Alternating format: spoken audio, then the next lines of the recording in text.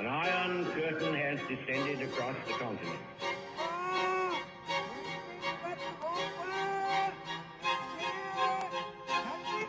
We choose to go to the moon in this decade and do the other things.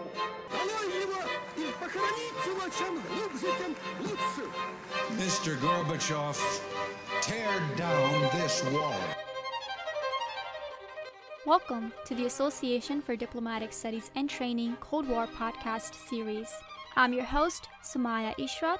You can find the oral histories from today's podcast at adst.org. Go online to learn more. We are grateful for the continuing member support that makes this podcast possible. Join us to work together preserving the experiences of America's diplomats. 15 years ago, into the Cold War, after confrontations in Korea and Iran, the United States faces its new front line in the Western Hemisphere. There were concerns over Soviet influence making its way into the Americas. As many countries experienced revolutions and changes in leadership, the world became less stable. These new states were more vulnerable to external forces that could take advantage of internal political conflicts and popular movements. The question became, which global superpower would exert the most influence? The United States had to figure out how they would address these movements in the newly developing countries.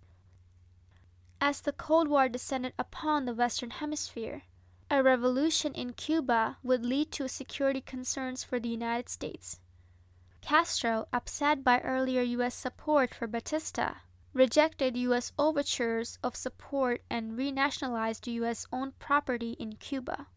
In response, the Eisenhower administration froze all Cuban assets and strengthened an embargo of the island nation. Here is Alfred Joseph White recalling the claims of a customs officer who was adamant about Castro's future relationship with the United States. This fellow was there. He struck me as a very sensible, down-to-earth person. He didn't strike me as someone who was ideologically driven. He claimed to have his own contacts in Cuba, which he said were very good. And he said, don't believe for a moment this man is just a harmless revolutionary. He is a hardcore Bolshevik, and he will be a disaster for the United States in power. My recollection is that the administration, that was Eisenhower, made a bona fide effort to get along with Fidel at first. In fact, I think Fidel was even invited up to Washington at one point, if I'm not mistaken. I think the administration at first welcomed his taking power. We made a real effort to get along with Fidel. So I think we did hold a hand out to Fidel, and I think he cast it aside. As Castro came into power, he first relied on former members of Bautista government. However, as he solidified his control over Cuba, he began to replace many of his Bautista's old guard. Convinced by Che Guevara and Raul Castro, he moved toward communism. Here is John F. Correll, split with an actor's voice, describing the transition and transformation of the Cuban government under Castro. Well, when Castro came into power, everybody thought he was going to be a very good boy. He wasn't a good boy at all. It only took about 4 months before Che Guevara and his brother Raul had him moving very quickly. Castro's brother Raul, not Che's brother, no, Castro's brother Raul, who was a really dedicated communist. I think Castro was not that dedicated, but he did not care for the United States, and probably that had a lot to do with his feelings. His appointments at first were communists, but when they found out what was happening, many of them left. Some of them were executed later on, and some of them came over to Miami. As you know, Castro was supported by a great many intellectuals, by the professional class, and when they realized what was happening, then there was a total migration of that group of people over to Miami. Preceding him had been the Baticianos, who knew that for them the game was up. And then, later on, was when the Mariel people came in. So, we had 3 great waves of Cubans coming into Miami. With his hand forced by the embargo, he turned to the Soviet Union to supply his island nation. In response, the Central Intelligence Agency crafted an operation to remove Castro from power, known as the Bay of Pigs. As a result of poor execution and loss of initiative, the Bay of Pigs failed.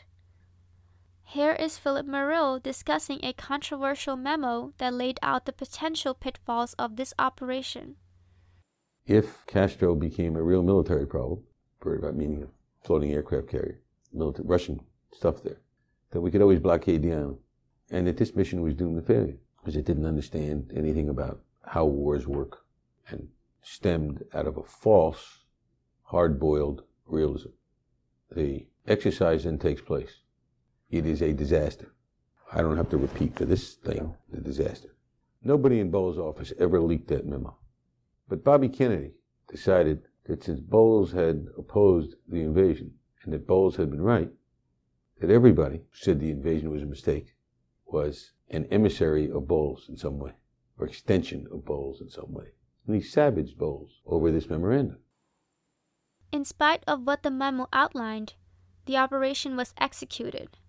Here is Philip Merrill, split with an actor's voice, explaining the reaction of President John F. Kennedy. The president was in an uproar over what the CIA had done to him, over how he had been blindsided.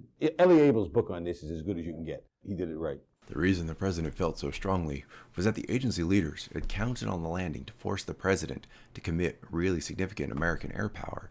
And of course, we all know the president decided not to do so. The agency had foreseen that such a decision would be required under pressure, but had not made it clear to the president. He had every justification for anger. Following the Bay of Pigs invasion, the United States conducted numerous reconnaissance flights over Cuba, which detected offensive missile installations. With the Soviet Union's placement of missiles in Cuba, it became clear that the United States would face an all-out nuclear war.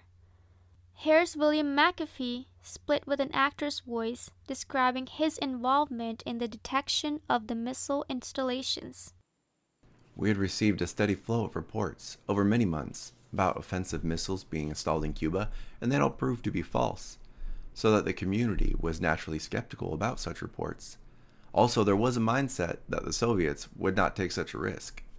A special national intelligence estimate of September 19th, 1962, concluded that the Soviet buildup was primarily for political purposes, to strengthen the communist regime and its ability to defend itself. It discounted the possibility of either a submarine base being established or IRBMs being installed as incompatible with Soviet practice and policy. Mac Bundy, in a later meeting with McCone, the DCI, who believed the Soviets were installing an offensive threat, dismissed the idea of an offensive threat as incompatible with Soviet worldwide policy. The Overhead Committee on Overhead Reconnaissance, planned the missions. The flight that detected it was, I think, on October 13th or 14th. 1960. Yes. There had not been a flight for 6 weeks. And the history of that became a very controversial item. In between that period, there was a meeting of senior officials, and CIA always contended that Dean Rusk put his hand up on the map and said, I don't want any flights west of this line. And it was precisely west of the line that the Soviets were installing their missiles. I remember a clandestine service report telling of a visitor to Cuba who woke up at night to rumbling and looked out his hotel window and saw an enormous missile going by in a truck. He got out of Cuba as soon as he could. Sam Halpern, a CIA operator with whom we had long and very profitable relations, always claimed, correctly I think, that given a short time, the clandestine service would have reported the missile sites, but by then they might have been operational. I was called out to a meeting on the 16th and we were shown the pictures of the missile sites and told the president was being briefed simultaneously. Of course, reconnaissance was immediately stepped up, both due to overflights and later lower level flights. October 16, 1962 was the beginning of the Cuban Missile Crisis. What would later be deemed the height of the Cold War, this confrontation between the United States and the Soviet Union lasted 13 days. Here is Frank Perez, split with an actor's voice, describing his involvement with Air Force intelligence during the Cuban Missile Crisis. Yes, I was caught up in the Cuban Missile Crisis. One day I was called to meet with my colleagues on the Joint Atomic Energy Intelligence Committee in the Pentagon. We were shown a series of photographs and were asked to identify what we saw. With little hesitation, we identified what seemed to us to be Soviet SS-4 and SS-5 ballistic missiles, which, respectively, were at medium and intermediate range. We were then told that those photographs had been taken over Cuba. That evening, the committee met at a downtown facility to review incoming photography and intelligence, and we were charged with preparing a report for the president's morning brief. We met this way for about 5 nights.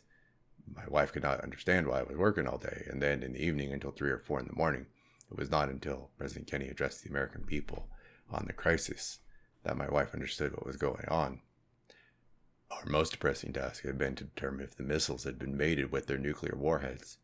The photographic and other evidence was ambiguous, but we had to assume that the warheads had accompanied the missiles.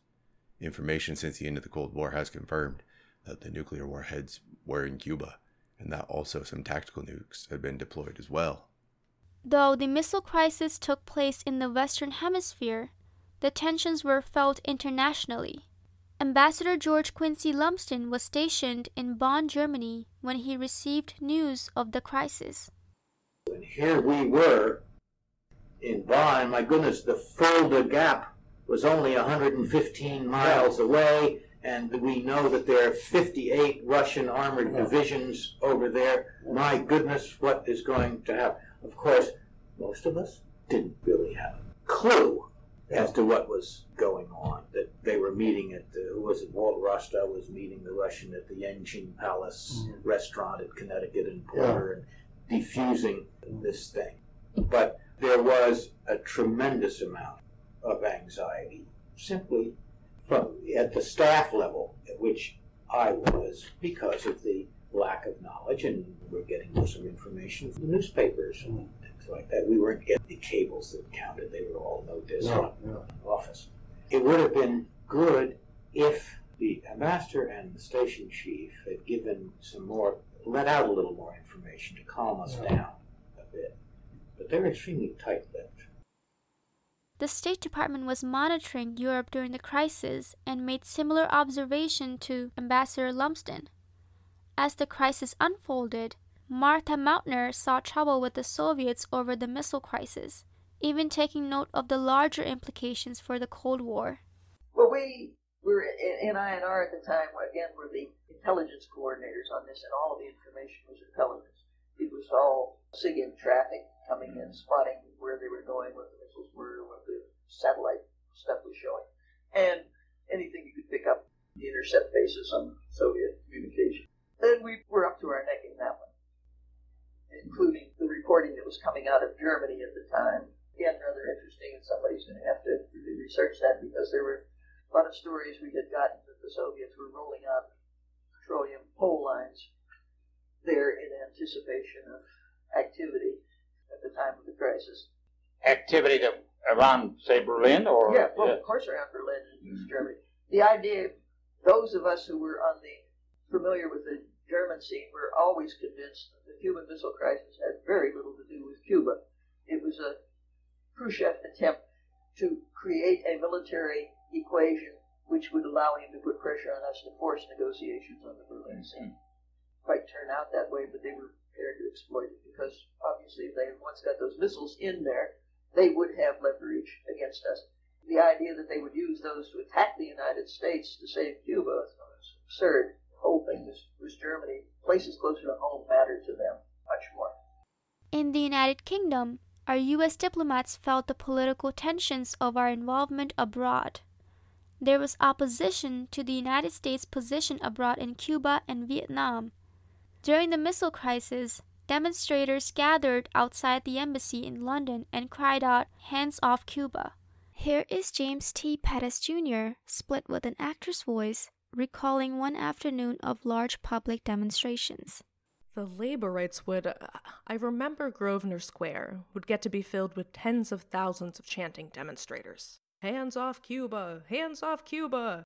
And the police were around there with their horses. They were pretty worried that they might get into the embassy sometimes. In fact, we had barbed wire in the embassy at times. This was before the days that they had the armored doors. They were heavy, but they weren't the bulletproof glass. They broke windows all over the place. On the afternoon of the height of the Cuban Missile Crisis, the Poltava was steaming towards Havana, Grosvenor Square was filled with 10,000 rioters. I was having my fortnightly lunch with my Russian counterpart down in Soho, and I had to get out of the back door of the embassy and go up towards Park Lane, finally get the underground to go down to Soho to meet with this guy, a man named Vladimir Stenin. Stenin and I had lunch every 2 weeks, and we used to sit there and discuss the policies of the world. So when I got to this time, why the demonstration, he more or less said, "You have a little problem, Jim." I said, yes, we all have got problems, Vladimir. You know, Stenin, we're both pretty dumb about Cuba. And he says, hey, Jim, what is this dumb? Why do you say we're both dumb about Cuba? And I said, Vladimir, the United States had the Bay of Pigs in Cuba, and now you are going to send these missiles into Cuba. You've got just as much of a problem as we've got with the Bay of Pigs. So he began to think, and he said, yes, we got some trouble. So we had another drink. Then we had some more drinks. By the time I got back to the embassy at 4 o'clock in the afternoon, I couldn't hit the floor with my hat. But the Russians, I think, had a good idea that everybody had a big problem with Cuba. Later, of course, the Poltava turned back, and the thing was over with. Stenin was a character whom I don't know whatever happened to him, but I don't think it was terribly... You could talk to him. I was working on him to try and get them to jump, maybe. Towards the end of the confrontation, a proposal of peace came from the Soviet leader Nikita Khrushchev. It was understood by William McAfee that Khrushchev's correspondence carried two very different sentiments. Here is William McAfee discussing his views of the resolution letter and what those two sides were. A letter from Khrushchev came in a day or so before the resolution. I understand a two-sided letter. One side saying, I'm a man of peace, we don't want war, and the other side saying, we'll blow you out of the universe. Hillsman said, let's try the trollop ploy.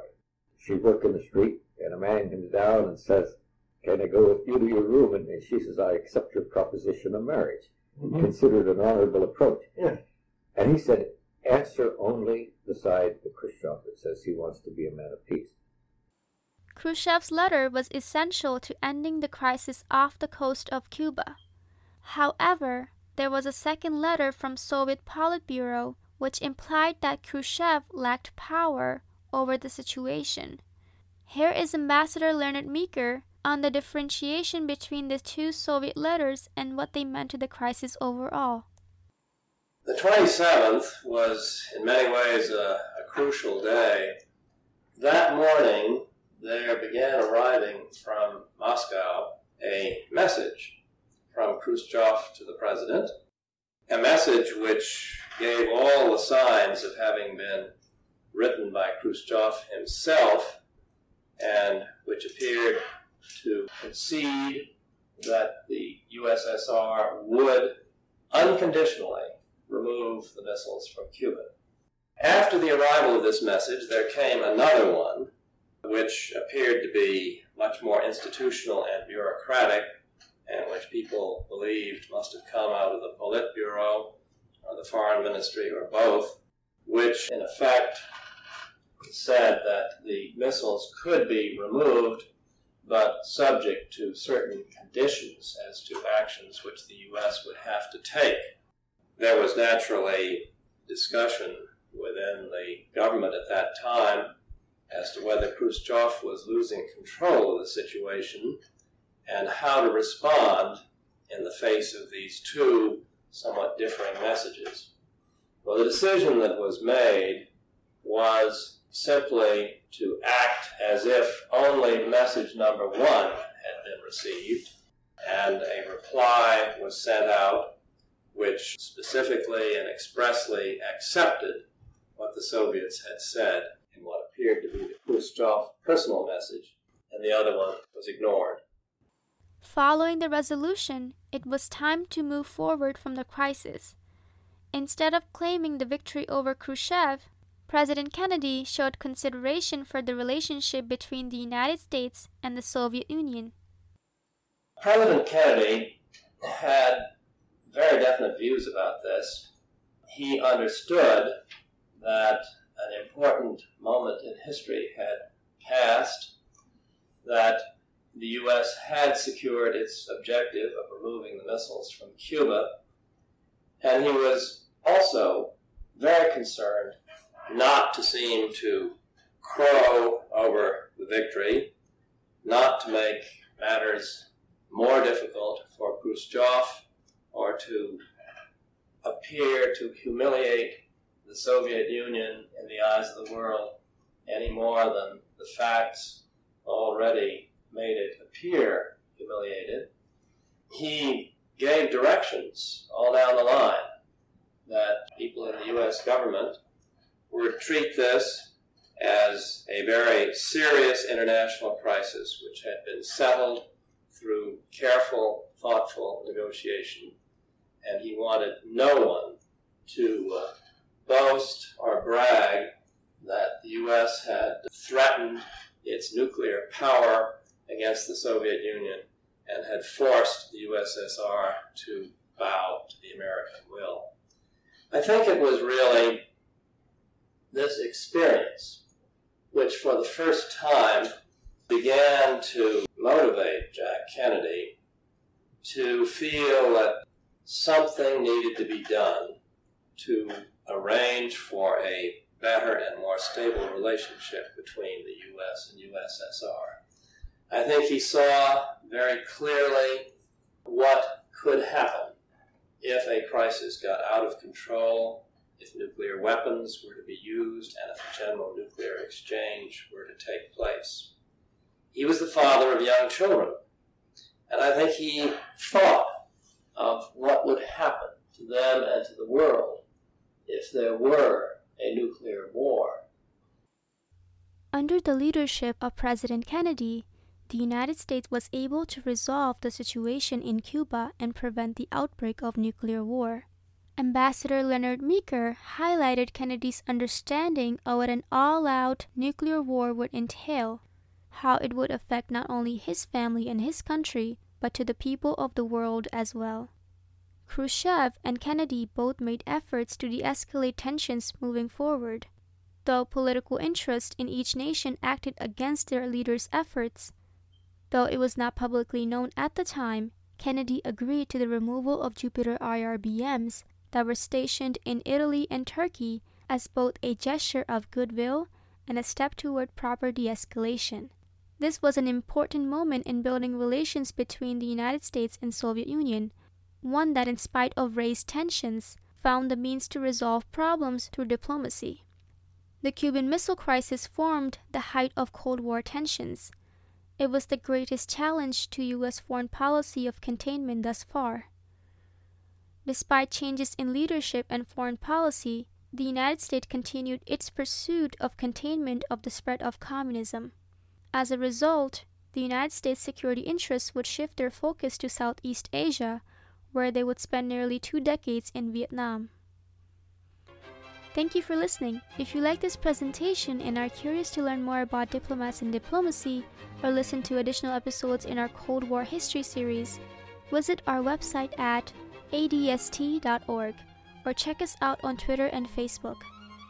The interviews used in this podcast are drawn from ADST's Foreign Affairs Oral History collection. Our theme music is by Antonio Vivaldi. Our executive producer is James Fowler. This episode was researched and written by Derek Gutierrez and Randy Schmidt. Derek Gutierrez and James Fowler provided our audio engineering and production. The actor's voice was recorded by James Fowler. My name is Samaya Ishrat. Until next time.